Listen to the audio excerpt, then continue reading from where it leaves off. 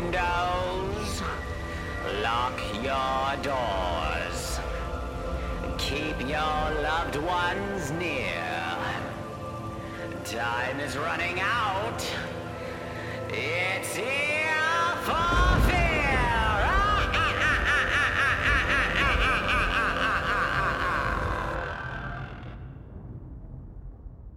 Hi, we're Ear for Fear, and I'm Donovan. And I'm Rick. And this is the podcast where we talk about scary movies or movies trying to be scary. Today we are going to be chatting about 1994's In the Mouth of Madness, directed by my favorite movie director, Mr. John Carpenter. Let's before we jump into it, let's do a quick synopsis. With the disappearance of a hack horror writer, Sutter Kane, all hell is breaking loose. Kane has a strange knack for description that seems to bring his evil creations to life. Insurance investigator John Trent is sent to investigate Kane's mysterious disappearance and ends up in a quiet little East Coast town called Hobbs End. The fact that this town exists as a figment of Kane's twisted imagination is only the beginning of Trent's problems, as John quickly realizes that Sutter Kane has unleashed a powerful evil force in Hobbs End and is changing the reality and perception of those who read his novels.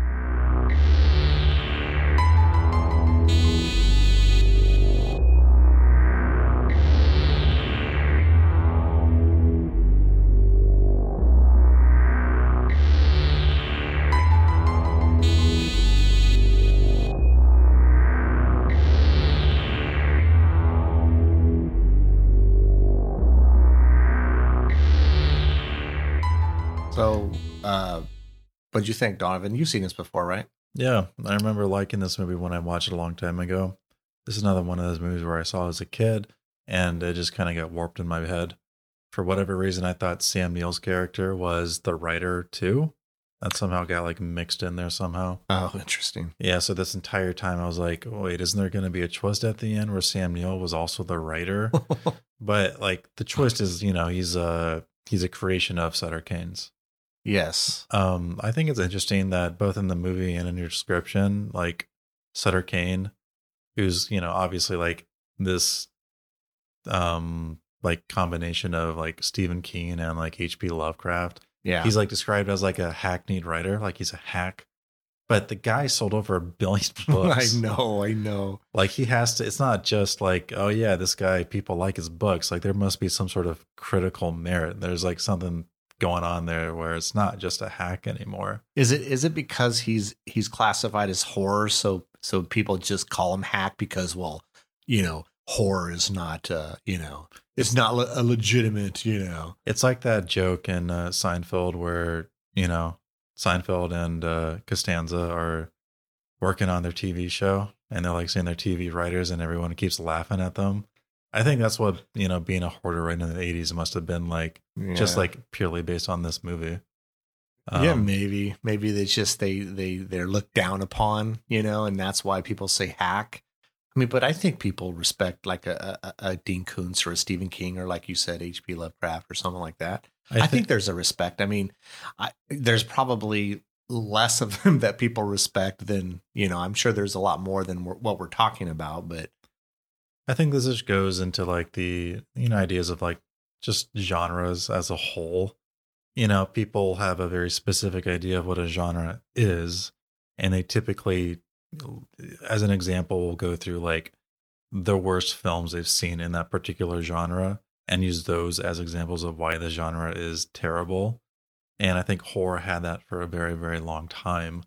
I don't know when that change started to happen, but people these days definitely respect horror as a genre far more, especially when you have like, at least, the past few years, movies like Hereditary, It Follows, movies that are actually trying to say something along with the scares. Yeah, I would almost say you're right. I mean, I think there's a lot more credibility or respect for horror writers. I forgot to mention Clive Barker's another really good one as well. But I think, like something like those romance, those love romance, I would almost, those to me seem more hacky, than say horror right. novels or books. And that could be a failing on your part.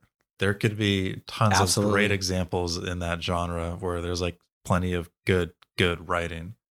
But True. anyway, that's the world this movie takes place in. Sutter Kane is a hack. A lot of people love his books, and they're selling like hotcakes. We'll find out later in this movie that part of the reason that's the case is because if you're familiar with Lovecraftian monsters, the old ones, which I think is a very Lovecraftian idea, where there's just like these beings, these unimaginable horrors Yeah. that have some sort of like influence on, you know, regular humans. So the old ones in this story are kind of influencing the human world or our actual universe through Sutter Kane's writing. But in this movie, these guys have been sort of locked away, and we'll just say like another dimension. And so they're trying to get into our world again. That's kind of like the backdrop for what's going on within this film. Yeah. Right. And the old ones are able to influence Sutter Kane in a way that kind of makes him God, because his stories are actually happening. Yeah, they're coming alive. Right. Basically. That even includes full towns and people. Like they call like an epidemic is essentially what they called this, you know, an epidemic. Right. Everyone is drinking the Kool-Aid on this thing, you know. Is it I know this is a coincidence, but isn't it funny? Last week we did House, which followed a horror writer, and now we're doing In the Mouth of Madness that follows a horror writer. Again, coincidental, it wasn't planned, but I like finding little similarities when we do something like that. We did that with The Changeling and The Others. It just was two movies we randomly picked, and they had a lot of stuff in common. Yeah, it's kind of funny how that works. It is definitely not. I mean, even some of the names we seeing this movie in that other movie are kind of similar, like Cobb as the writer, and then we've got Hobbs End in this movie, you know. Yeah. So did you like the movie? I mean, you saw it before. Did you like it more or less the same as previously when you viewed it? I kind of like low key loved this movie, or at least I love everything it's trying to do.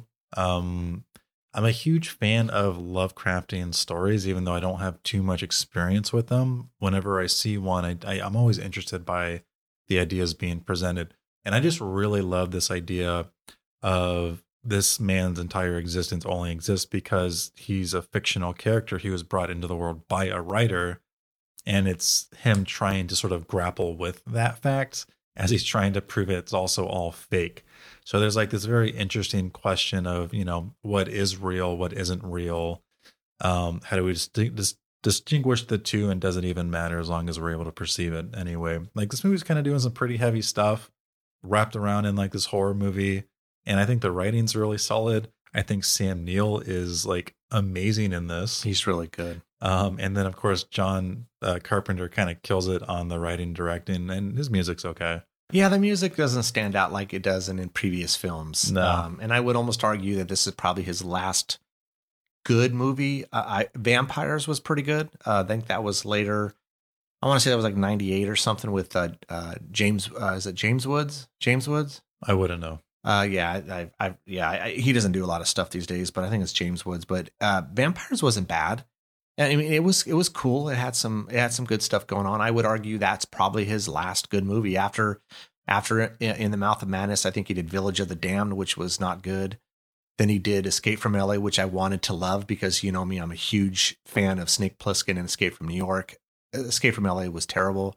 Every time I watch it, I am like thinking I'm gonna somehow maybe like it more than I originally did, and it just doesn't happen. I think he did. Oh my God, he did that terrible Ghosts of Mars. What a piece of crap that was. I'm sorry. I mean, it was terrible. And then I think in 2010 he did The Ward, and I only saw that once, but it was quite forgettable. So I would argue to say in the last, since 1994, he's done two decent movies, and he doesn't really direct anymore. I know he tours and does music with his son, but he gave us a ton of classics. From Halloween forward. So we can forgive him for those other pieces of crap. But, this is a good movie. I like this movie. I saw it when it came out in the theater in 94. Probably saw it right when it came back on DVD or VHS, whatever was happening in 1994. Watched it a few times in between, and then again watched it again recently. I liked it, but you know what's funny is I don't think I liked it as much as I initially liked it. So I don't know if that's just me getting older and my taste changing a little bit. I don't know. Well, when you're watching another movie or the same movie multiple times, you have the opportunity to examine it again. Even more so because now you're able to sort of analyze all the stuff that you probably didn't on the first watch, because now you already know the plot and the characters, where everything is going. So you can kind of just look at the filmmaking. So for this movie, maybe there are just aspects of the writing, the acting, the plot itself where you're like, yeah, maybe that just doesn't work for me now. Acting was really good. Music was a little humdrum. It was kind of boring, especially for a John Carpenter film, but it was 94. So you know, he's not going to do the vintage, you know, like synthesizer stuff, you know, that's not going to happen in 94. So it was a little flat for me. I thought the acting was fine. I think the story's cool. There's some really cool stuff happening throughout the movie, you know. I'm not sure why it didn't all coalesce into like a cool package. I think this movie could be better. But I think as it is, I think it's a pretty good movie. It's still a pretty good movie. Now, don't get me wrong. I don't dislike the movie at all. I just don't think I liked it as much today as I did, say, in 94. This movie works for me. The movie's pretty tight. I always love like a 90-minute horror movie. And this movie is moving the entire time. I almost feel like there's no scene wasted in this movie. Yeah. So we know John Trent, played by Sam Neill, he's an insurance investigator. Basically, people hire him and to sniff out fraud, right? And you know, we see that at the beginning of the movie. Really, at the very, very beginning, he's in a insane asylum, and some detective or I don't know police officer comes in, interviews him. You know what I never caught until today was they were playing music over the loudspeakers in the asylum, and it was the group, the Carpenters. And then he goes, "Oh, great, the Carpenters." And I thought that was his little stab. Maybe John Carpenter wrote that in because since he directed it, I thought maybe that was like a little ha ha ha. I don't know. I mean, I never caught that until today. So yeah, it could be a joke on that, you know, to do with his name, I guess. Yeah. I mean, I don't know. I mean, why else would you play the Carpenters? Which is the same song that was in that John Cusack movie years later. What was that, Room or Seven? I forget what that. I don't know. I saw it once or twice, but it was that John Cusack movie with Samuel Jackson where he goes to he checks into that hotel and it's supposedly no one can stay the night in this room and blah blah. Oh blah. Yeah, I read the short story to that not too long ago. Yeah, I forget 17. I forget what it is. It's some number. It's not a bad movie. The short story is pretty good. Is it? I don't remember what it's called either. Damn. Yeah, like 1706 or some shit like that. But they're playing the same Carpenter song in that throughout the movie. So, but anyways, so he's in the I guess Nutty Ben, the investigator, comes in and starts talking to him, telling him the story, and then of course we, you know, right, that acts as the framing device for what we're going to get for the rest of the movie. There's no actual narration in this movie, just everything that takes place after that scene is his retelling of what happened to him to the officer. What's interesting is I don't think we are going to, or I don't think the movie presents anything John Trent is saying as unreliable. I think everything that's happened to him has actually happened to him. So it is kind of strange that they're starting the movie with like a frame narrative where they're putting the story from the telling of his account. Because if you did that, then you could have like a whole another layer of fuckery that the movie decides not to go with. Because the movie is already kind of like weird as is, as we're trying to, or as John Trent is trying to uncover everything that is happening around this writer Sutter Kane, which is apparently a lot. So after that opening scene, we're then introduced to John Trent, and he's really good at his job. Yeah, because he's able to sniff out this one guy's insurance fraud.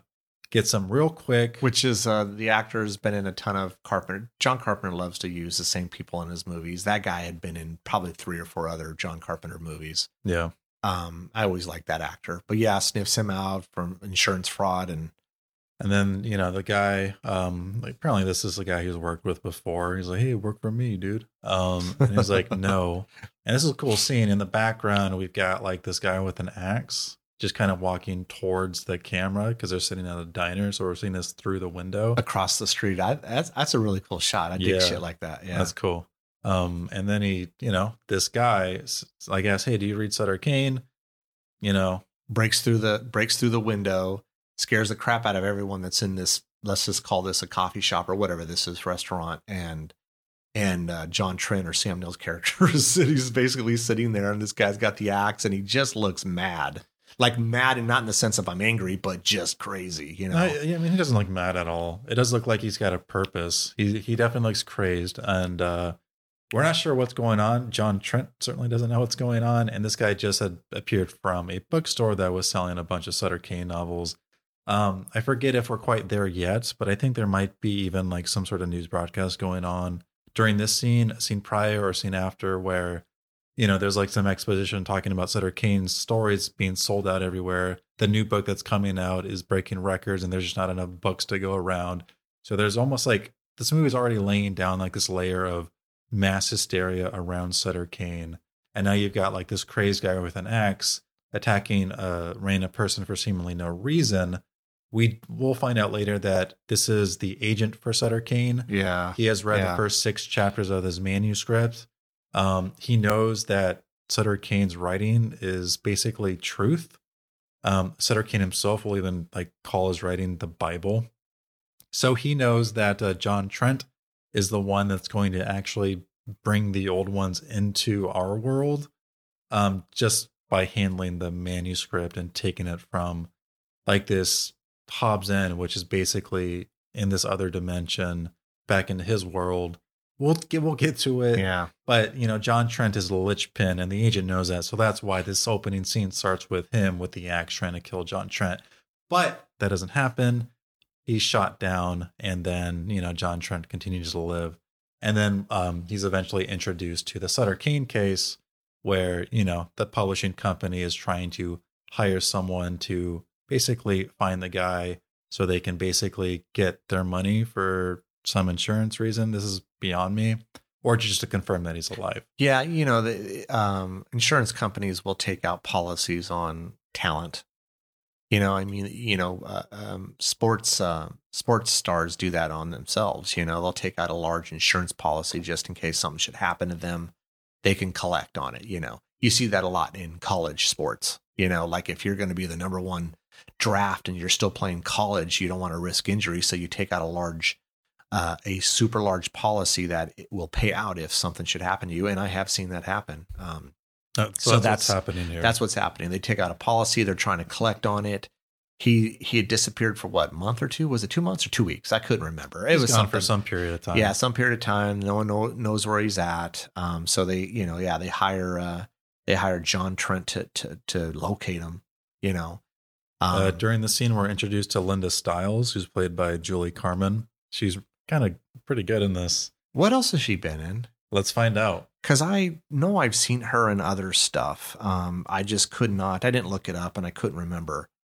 But yeah, she is really good. What is she's like the editor that's in charge of Sutter Kane's books, right? Or is that what you call it, an editor? Yeah, she's an editor. Yeah, she was in Friday Night Part 2. Oh gosh, I saw that so long ago. NYPD Blue. Nah, yeah, no. Okay, so nothing more recent that we would have. Yeah, no. So yeah, so they're, they hire him. Of course, he doesn't believe any of this shit. He's seen enough of fraud and lies and deceit because, this is what he does. I mean, he's really good at it. People are always out to try to, to make a buck and screw other people over. So, yeah. So, they're basically, maybe you should read this guy's books. So he buys a bunch of his books. Yeah, I don't know if he's bought the entire collection. I'd be surprised if the entire collection is only 5 books, but he buys 5 books. And they were $6. What like, I mean, I saw that. I mean, it was $5.99. I mean, that's a great deal, right? For a paper book, isn't that like still the price today? Is it really? Maybe it's like $10. I don't know. It just, to me, it seems so cheap, but it doesn't matter. It's just, it's something I noticed in the movie. I'm like, yeah, I would. A bestseller. I mean, It's funny you bring that up because that last episode of Better Call Saul, and we're definitely dating the podcast now. Mike Ehrmantraut is at the library buying those books, and he's like buying like 8 books for like 25 cents each or something. yeah, like two. So he gives $2. the librarian like $2. I thought that was crazy. Like he's buying Moby Dick, one of the greatest books ever written. Was it Moby Dick? And there was Treasure Island and something Yeah. else. I'm like, I know, is that crazy? And it's like 25 cents. Are you serious? There's something seriously wrong about that. Yeah. So yeah, he buys all of his books. He reads them. He starts having these weird dreams. One's in an alleyway with a cop beating up some guy. Yeah. It Not looks some like homeless guy. I mean, it'd be like, if you like your 80s punk type of character. Yeah. A delinquent who's spray painting on the walls or And something. it's like ICA. We're going to find out that it's, it's supposed to be I Can See. That's going to be alluded to, this whole God complex that Sitter Kane has. I mean, it's actually true. It's not just a complex, at least within the logic of the movie. He's having that. He has it like back to back, and they're a little bit different each time. One, it's just like a regular cop beating up a dude, and then you can only see ICA. Then the next one is like, okay, he's beating up a dude, but now like the cop is like weird, like he's almost like zombified. I think he's got weird pupils now. Or is that the agent? I don't quite remember. No, it's the cop, and the cop, looks all, like you said, kind of zombie-ish, monster-ish. Just his skin is peeling apart. There's like a lot of off. there's a lot of that throughout the film. Eyes bleeding, just weird stuff going on with their faces. Nothing else that seems to be happening, but definitely with their faces, and it could be as simple as you read with your eyes, and maybe it does. I'm not sure, but there's a lot of like my stuff interpretation of this is like this idea of the old ones where like the horror is just so great and our human minds and bodies are just incapable of withstanding like the knowledge and presence of these things, so they like literally deteriorate our body. That's my interpretation of what's going on with the body modification or transformation of the human body in this movie. Because it's not just like, their skin starts to peel, their eyes keeping growing. They also just turn into straight up monsters. And it could be just, simply this is how Kane wrote them. And that's in their, sure. And they're, they each have a role, and their role is supposed to play out a certain way. And this is what you're seeing. Yeah. So he has these dreams. He's reading these books. This will eventually lead him to noticing the covers. And he's been told at this point that Sutter Kane, does his own covers. And there's like these weird red lines on the covers, cuts them all out, puts them together. Turns out it's a map somewhere in New Hampshire. He's going to go to this spot. That's where he thinks Sutter Kane is. And he makes for a good promotional thing if you're a publishing company, right? Yeah, you get a nice lunchbox. You get a nice lunchbox, right? Yeah. Obviously, John Trent is like, well, this seems really fishy. It's kind of my job to know this, and I'm pretty good at my job. So the big publishing guy sends Linda Stiles along with John Trent. I think that was Charlton. Was that Charleston Heston? Yes, that was. I mean, what the hell is what the hell is he doing that little bit part in this movie? Did he owe John Carpenter a favor? I don't know. Maybe just wanted to work with John Carpenter. Who knows? Could be. He was just taking jobs here and there. I know he had a similar role in, I think, Any Given Sunday. It was kind of a similar small role. I don't know. Just something I noticed. I mean, we're talking about a legendary actor, and he was doing this little bit part in this horror movie. So it could have been just he. I don't know. Maybe he wanted to work with Carpenter. Maybe they lost. Maybe they were playing cards, and he lost a bet to John Carpenter. Dude, I don't know. It could be anything. But so anyway, so there they go. They're driving on their way to this place called Hobbs End. Yes. There's no place on the map called Hobbs End with Linda Stiles. The editor. Yeah, the editor for the publishing company. You know what I like about this relationship is there's no there's no romance here. No, there like tries Linda, to be a little bit. But Linda Stiles like forces herself on him almost as like some reactionary thing. Like she's being compelled to do it outside of her will, or it's as a stress relief thing. But like John Trent, I was like, no, dude, get away from me. And I kind of dig that. I don't know why I dig that, but I'm into it. I think the reason I do dig that is because like romance in this story, there's no place for it. It doesn't need to be here. It wouldn't enhance the story at all. If this was it's just two people. Yeah. If this was a early to mid 80s, there would have been something going on there. That was the formula back then. Right. You know, you'll see it in The Fog. Heck, I think you even see it in Season of the Witch, Halloween 3. It's like, okay, you got all this horror stuff going on, weird stuff, but there's always time for someone to hook up, you know? Yeah, in this movie, it's just let's uncover the mystery of what's going on and all this bizarre shit. And that's it.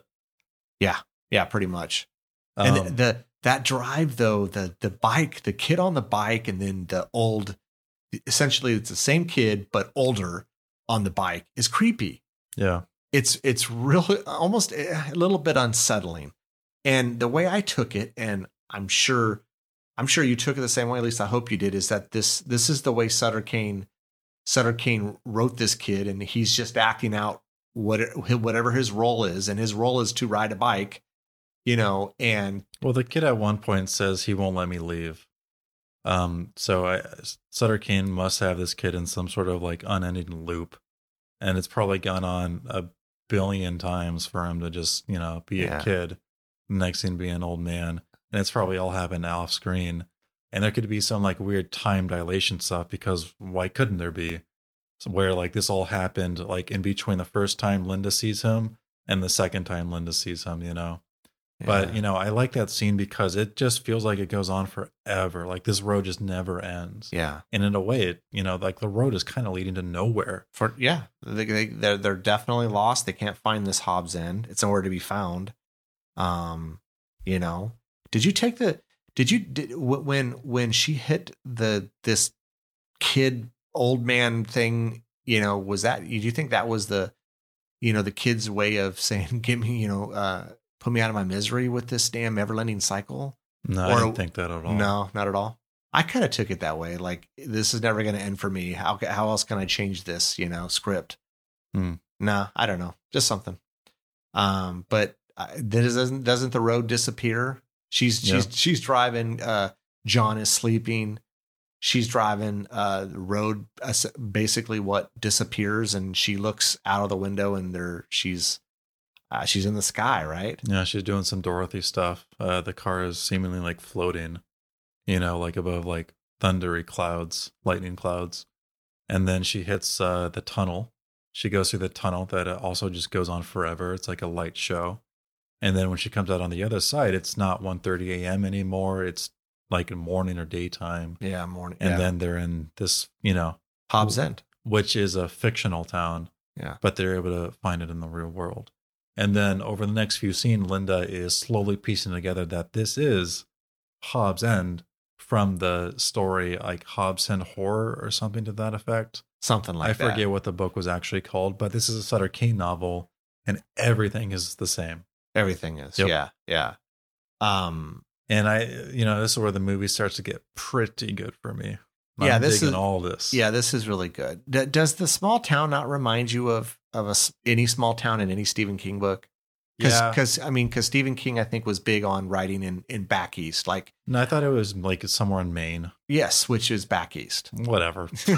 I always think of Maine as like northeast, so I don't consider it as I don't know, whatever. New Hampshire, Maine, Rhode Island, all those, know. So I mean, totally spanks of something from Stephen King. I mean, even the name Sutter Kane sounds like Stephen King, which is weird. I know other people have talked about this, but like Stephen King exists in this universe. So why Sutter Kane, which is also like SK, same number of syllables. It's always supposed to be based on Stephen King. Well, why does Stephen King exist here? It's just weird. Yeah, like whatever. So they get there. They go to the hotel. Linda only knows the hotel is there because it's in the book. And then, they meet this old lady played by, do you know her name? No, I've never seen her. Frances Bay. She's been in a ton of stuff. Who I mostly know from Happy Gilmore. Yeah, that's basically all I know her for. Oh, she's been in other stuff. I can't think of it offhand. I've never known her as anything other than an old lady. Yes, that's true. I would agree with that. I think everything I've seen her, she's been at least portrayed super old. Yeah, she's awesome though. She's really good as she's this really hotel good. person. Yeah, she's really good. And in the book they describe her as almost like a creature, right? in the book. And right. So like she's someone that chops up her husband as coleslaw, as John Trent says. But she looks very, very sweet and timid and, kind. But in like the Hobbs End horror book, like she, kills her husband. Yeah. With an axe. With an axe. Doesn't seem like this person could do that. Yeah. This little old lady. Yeah. And when we first see her, she seems that way too. So at this point, they check into the hotel. Linda's trying to convince John Trent that it's just like the book. And then she like points to the church like, well, I mean, that's there too, along with all this other stuff. How else would I have known that? And then they go to the church and we get some like weird scene with like the town denizens coming to the church to confront Sutter Kane to get his boy back. I think it was like Johnny Boy or something. Johnny Boy. And then we get this cool scene with like the door, like the doors open and Johnny is there. The door's closed, Johnny's still there, and then they do that like a few more times, and the boy's replaced with Sutter Kane. Yeah, which is cool. I like that's such a cool entrance. I enjoy scenes like that. It's over the top. It's pretty hype. It's just cool, and it fits within the tone of the movie. And this is our first introduction to Sutter Kane in person. And then, of course, Linda somehow already knew the mob was going to be here. And then Sutter Kane sicks all his dogs on all the Doberman pinschers. Yeah. Yeah. I always feel bad for Dobermans because they're always portrayed in this way. They get a bad rap. But like all really dogs are good dogs, but they go to town on these dudes. Real quick side story. When I was a kid, I used to walk home from school every day and I walked past this house and they had a Doberman pinscher. And that was my only experience. And that dog scared the hell out of me every single day, and so that's my only memory of Doberman pinschers, but they always seem to be portrayed in a negative way. Yeah. Dude. And they definitely are in this movie. Doberman pinschers needs like a nice lawyer to get their representation, like into like good dogs. You know what I mean? Yeah. Yeah. I don't know. They need a better lawyer. Anyway. I don't think they actually speak to Sutter Kane here, do they? No, they do not. Okay, can you remind me what happens next? Well, I think they go back to the hotel, right? Yeah, Linda and John go back to the hotel. I think this is where, I mean, definitely weird shit is happening, and I something happens with her where that doesn't happen quite yet. No, so she tries to admit to Trent that, yeah, most of this was fake. You got us. This was all promo stunts, but all this other stuff, this is really weird and we did not plan for this. It was not Hobbs End. It wasn't all this stuff that actually happened in the book. I don't know what's going on. And then Trent doesn't believe her. He believes that that's an act. And then Linda goes to the church to confront Sutter Kane. And then we get some weird stuff. That's right, because he goes to talk to the old John does his character to talk to the little old lady, and I think is this where the husband is handcuffed to her foot, yeah, or his arm is handcuffed to her foot. So we start to see a little crazy stuff with this old lady. But yeah, Linda books out of there, goes to the church, and of course, then we I love stuff with like the old man naked and. Just being chained to her foot. And it's like he could easily overpower her, like they're both old, but I mean, he's probably stronger than this little old lady. And why was she naked? Or excuse me, why was he naked? It's just because it makes for a cooler scene. It makes for a more like disgusting image. Yeah. Like, she has so much power over him that yes, I agree. He's just like pure dirt to her. It's gross and disgusting, but I love it so much. Like it's also like almost entirely unexplained, but it affects you. And it works within this movie because all this movie is trying to do is unsettle you and make you question basically everything. A good way to make you question things is by putting you in situations where you just, well, what the hell's going on there? And that's perfect. That's a perfect example of that. Yeah, because we start seeing her. Obviously, we see that her. It looks like she's been up for a whole week because she got bags, and she just looks terrible. I think even John makes some sort of mention of, hey, were you up all night cleaning? This is a big hotel or something like that. What did you think about the painting behind, the painting near the check-in counter constantly changing? you know, that like it looked like a couple. They were walking along like the creek bed or the water bed, and then all of a sudden they kept changing poses, and then they were they almost looked like some of the people from They Live. You know, when you put on the sunglasses, you can see. Yeah. And then all of a sudden they were, you know, some cool creatures, you know. I thought that was kind of cool. I mean, you know, we had talked about that in the past with, you know, with Phantasm, stuff like that. You know, remember in Phantasm where they're looking at the photograph, and, you know, I like little stuff like that. I don't have too much thoughts on it. It's definitely like a weird little thing that's going on. I don't think it probably wasn't necessary, No, but still it's not necessary. cool imagery, you know. But like what it's doing is it's like putting the character in like this. It's like introducing him to like the supernatural aspects that are going on. It's making him question his reality and what's real or not. Is he imagining all this stuff happening? As the viewer, it's most likely no. But a character like John Trent, like when he's being forced to confront this very, very weird thing that he can't explain, and he thinks everything is fake. It's almost like making him confront exactly what his reality is. It's not the supernatural bullshit. It's everyone is trying to play a trick on me so they can drum up some insane publicity.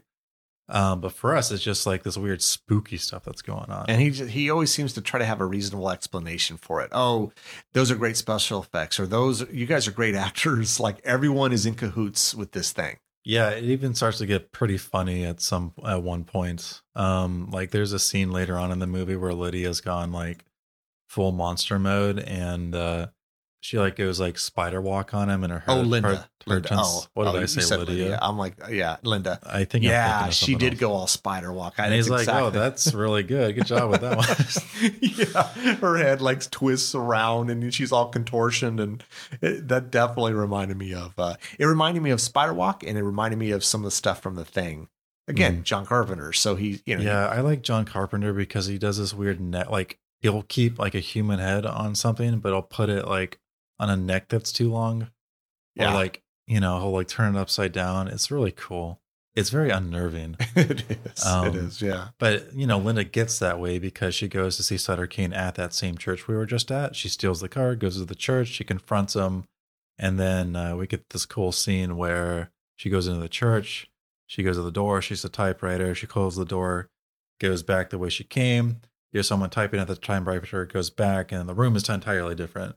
It's like some like Silent Hill stuff where like the walls are like blood red and kind of like moving or pulsating almost. Yeah. And then, you know, Sutter Kane is there typing away at his typewriter, and he's typing in the manuscript for his newest book, In the Mouth of Madness. And then she talks to Sutter Kane. And he even like, he has most of the book written at this point. He shows her the book. And she just like gets beamed the knowledge into her brain, and he like asks her about what, you know, like, what do you think? Yeah. How do you like the ending? Can't we also see that like door, like that door holding back all the old ones right now? Yeah. Is that there right now? Cool. Yeah. Almost like a big old large wooden door that seems to kind of almost push out, like someone's trying to push through. And then I forgot about the part, where she goes to hug him or something, and the other side of him is this like Lord Voldemort type. Yeah, I forgot all about that. Me too. I didn't remember that. No, I didn't either. And then I'm like, oh, this is cool. Yeah, and within the context of the movie, like that thing, that's like one of the old ones, and we can kind of like interpret that as one of the old ones has physically attached himself to the body of Sutter Kane, maybe to just act as an antenna or something like that. I don't know. So that he can, like, the old ones can communicate to Sutter Kane and, you know, let him write whatever they need to write. So, you know, when Linda sees the book, or when the book is beamed into her head, she's basically under the influence of the old ones. Her body's going to go through some weird shit. Her brain is all fucked up. You know, like Linda is going through a change.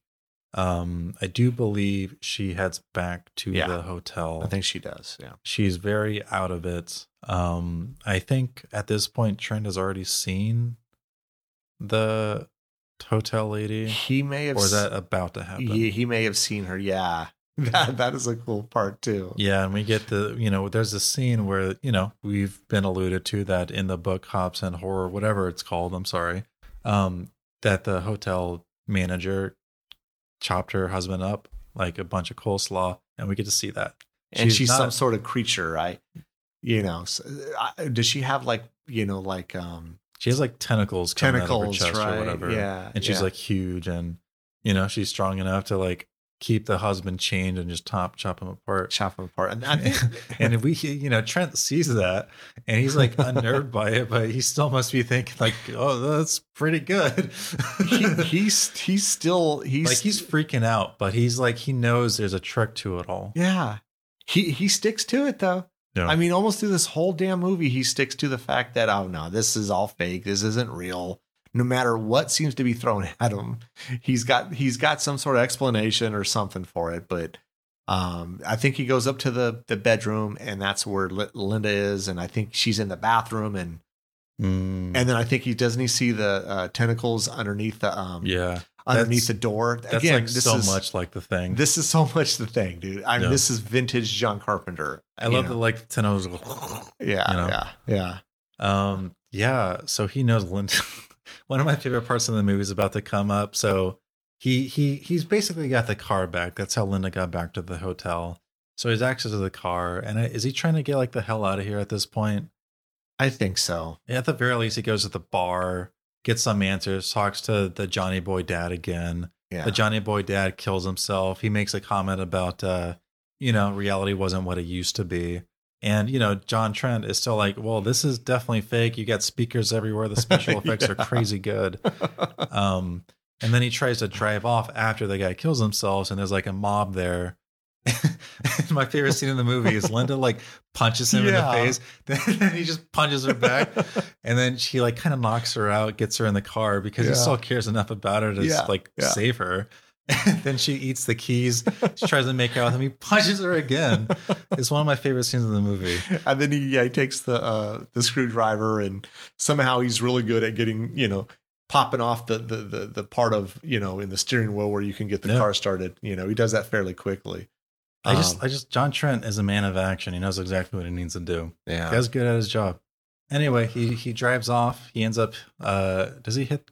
I don't know. For some reason he crashes the car. No, he keeps trying to get out of town, but he keeps ending up in the same. Why does he stop at the windmill though? The windmill place. I don't remember. Does he see the kid in the phone booth? The phone booth. Yeah, the old kid, the creepy one on the bike, and And this is where like that weird Linda scene happens. Yeah. Oh man, yeah. The spider walk / something from The Thing. That's a pretty cool scene. But every time he drives, he ends up back in the same spot in the town. Yeah. Always seems to be in front of the town folk. They got, what do they got? Axes and pitchforks and, anything a small town would have. Right. Yeah. It doesn't even seem like they're trying to attack him. They're just being very threatening. At some point, he's like, screw it. Tries to drive through them. Then Linda teleports or she's like in the middle of the crowd. Doesn't want to hit her. Yeah. Other guys who care about her. He soars out of the way, crashes the car. Then he wakes up in a confessional. Then we get some cool scenes with Sutter Kane, where he's basically saying he's God. He writes the Bible. Everything he writes is true. Basically some crazy gospel stuff. But in the context of the movie, it's all real. Yeah. You know? He's whatever he writes comes to life. He's their messenger. Right. Yeah. Does he talk about the old ones here? Yeah, I think so. Yeah. I know at the very least in a scene, like maybe right after this one where they're like in the writing room, he definitely kind of explains all of that. He does. Yeah. And then he also even explains that Trent, you only exist because I wrote you into existence. Yeah. Yeah. And then Trent is obviously like, well, yeah. Like trying to explain that one, Trent is like slowly losing his mind as he sort of unfurls all of this crazy stuff that's going on. And the movie does this cool thing where it doesn't actually show the John Trent's past. It's only alluded to by other characters. So he could have easily just popped into existence at some point. Sure. Yeah. Yeah. And so he's given the manuscript by Kane. I was going to say Kent. Yeah. By Kane. And Now, within the context of the movie, this is the old ones trying to get the book in the Mouth of Madness into the real world, so normal people can read it. There's a movie deal, so other people can just watch the movie, non-book readers. And every person that reads the book or watches the movie, if they believe it gives power to the old ones, whatever. And that's their key into getting into the real world. So Trent bringing the manuscript to the real world is a bad thing. I don't know if John Trent believes that at this point. I don't think he does. I still don't think he does. But he doesn't want the manuscript. This has been a huge hassle and a trouble. He just wants to get the fuck out of here.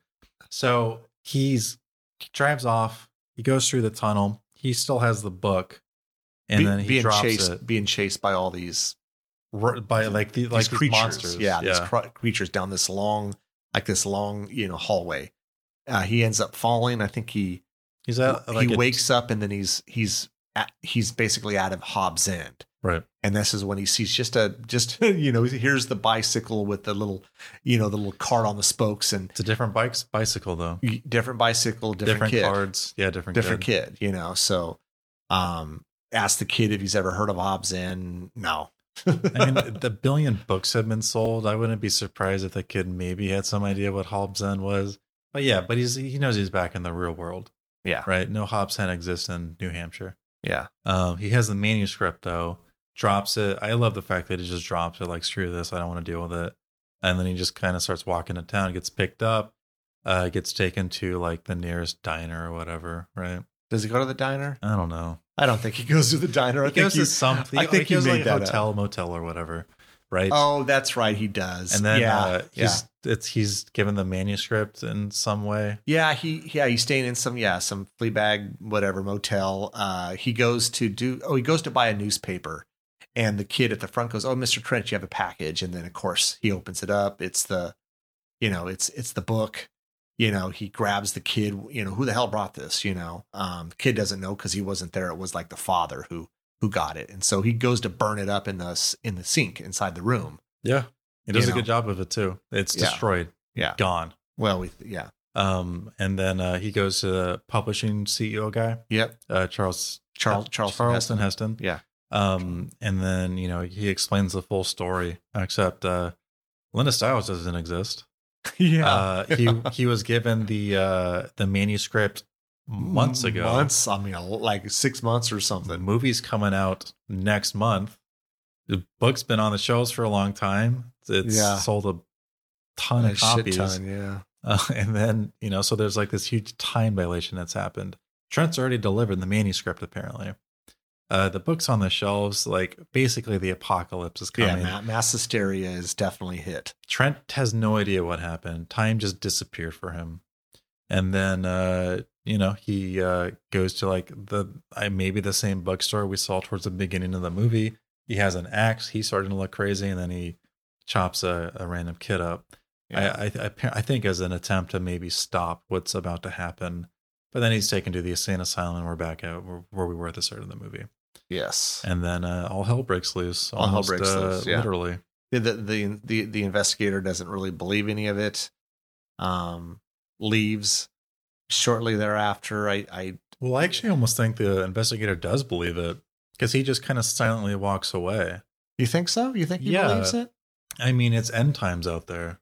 And you've got this character almost have like a logical explanation, crazy as it is, for all of it. But doesn't the doctor ask him, he asks him a question. I can't remember what he asks him, but it has something to do with, the books or something. And he just kind of gives him the doctor asks him if he's read any of Cain's works. Yeah. And the investigator doesn't say anything. Nothing, just kind of walks off. Yeah. We know, I think lights go out. There's, there's something definitely is happening inside the hospital. We don't really see it. Does the door open? And the door is like banged up pretty good, and so he's able to just leave.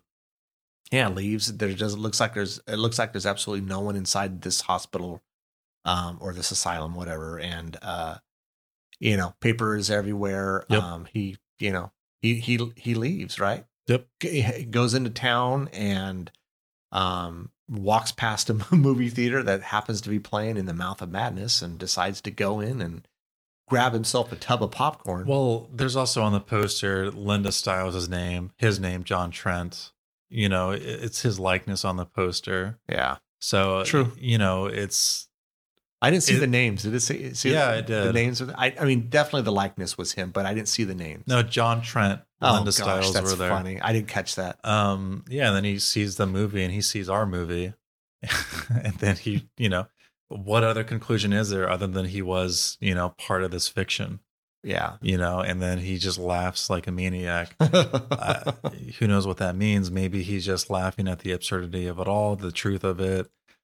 That he's the only sane person in this whole you know universe. Right. He might be the only person who knows exactly what's going on besides like Sutter Kane, who we know is now with the old ones. Yeah. Yeah, it's I kind of love or this movie's doing. Or this is still just the character that it has been written, and this is what he was supposed to do. I don't know. See, I'm curious, you know, if there was an In the Mouth of Madness 2, you know, is there any sort of more story being told from the perspective of Kane for John Trent? Or is now John Trent his own person? Is he free to do whatever he wants? You know, I think that's like an interesting question. Yeah. Or does he just stop existing just like Linda Stiles? You know, probably the latter. Yeah. Yeah. I don't know. I find that question very interesting because reality is only what you make of it, like the movie says. And here John Trent is being faced with the fact that he is a fictional character, but he seems to be existing anyway. So what does that mean for your own reality? It's still true, isn't it? Yeah. Even if, you know, your universe is deterministic, it still exists. So, you know, the manuscript, as far as we know, only goes as far as the movie goes. So does John Trent stop existing when the movie ends and the credits start to play? Or does he exist past that? Does it matter? Yeah. I don't know. Like the movie's doing like kind of almost in a roundabout way, asking these metaphysical questions about just the nature of being. And, you know, I had a good time trying to answer those questions.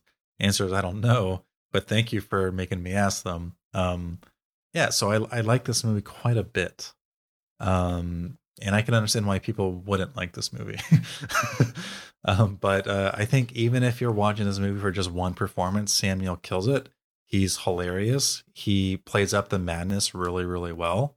Yeah. Oh, he does. He's really good in it. And, you know, I mean, you know, if anything, if you're not a fan of Sam Neill, then, and if you're a fan of John Carpenter, then, you know, I mean, you're not going to be disappointed. It's a good John Carpenter movie. It's not, you know, it's not his best, but it's still a very good, you know, flick, you know? So yeah, I mean, I would definitely recommend it, especially if you are a fan of John Carpenter. And I know there's a lot of people out there, that are. I say this is a must watch. If you haven't seen it, you should check it out. What about, you know, I mean, I know you like this, so I know you would recommend it. Mm-hmm. Yeah, you should absolutely watch this movie. There's not a lot of good Lovecraftian movies out there. I think this is one of them. So if you're at all a fan of that type of horror, check this out. Yeah. Anything else? Anything else we missed? I'm sure there's plenty of things we missed, but yeah, I talked about most of what I wanted to talk about here. There was one line that we didn't talk about. I really liked. I liked it when I initially saw it, and I liked it again when I rewatched it. Was when Linda was going to the church, and those kids were behind her. And oh my gosh, when the girl says something like, you know, you're my mommy. And today's mommy's day. Today's mommy's day. That was eerie. I don't know. Other than that, I think that was all. I just had to talk about that because I loved that line. So I love kids saying weird stuff. I do too. It's so creepy. And they were already looking creepy already. So, yeah. You know, at night in front of an old church. Yeah. But all right, man. Well, I guess that's going to do it. Nothing else? No. Cool. Well, that's going to do it for today's episode. Thanks for joining us and listening. Next time, I think we're going to be talking about the classic. We're finally going to be doing a classic, which is 1973's The Exorcist. We're going to be doing that with Darren and Shaylee Lindsay. They're going to be our guests, and I look forward to talking about that one because that is my ultimate. That's to me it's the greatest horror movie I think that that exists. To me, it's almost an absolute perfect movie. So I'm eager and excited to talk about that one. So come back and give us a listen. Thanks for listening. Don't forget to follow us at both Twitter and Instagram at Ear for Fear. You can also check out our website, earforfear.com. There you can purchase merch and stay up to date on current episodes as well as news and events. We hope you come back and get an earful. See you soon.